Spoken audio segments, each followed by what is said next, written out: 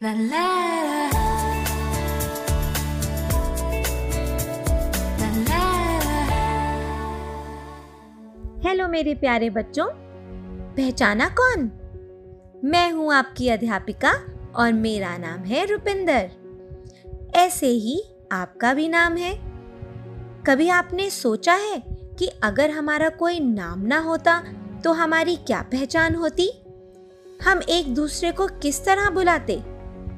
अपने कमरे में ही देख लो, क्या कोई ऐसी चीज है जिसका नाम ना हो?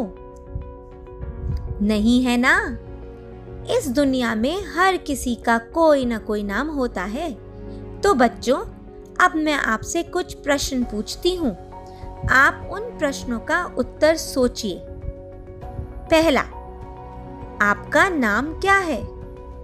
आपका नाम क्या है? दूसरा, आप कहाँ रहते हैं? आप कहाँ रहते हैं?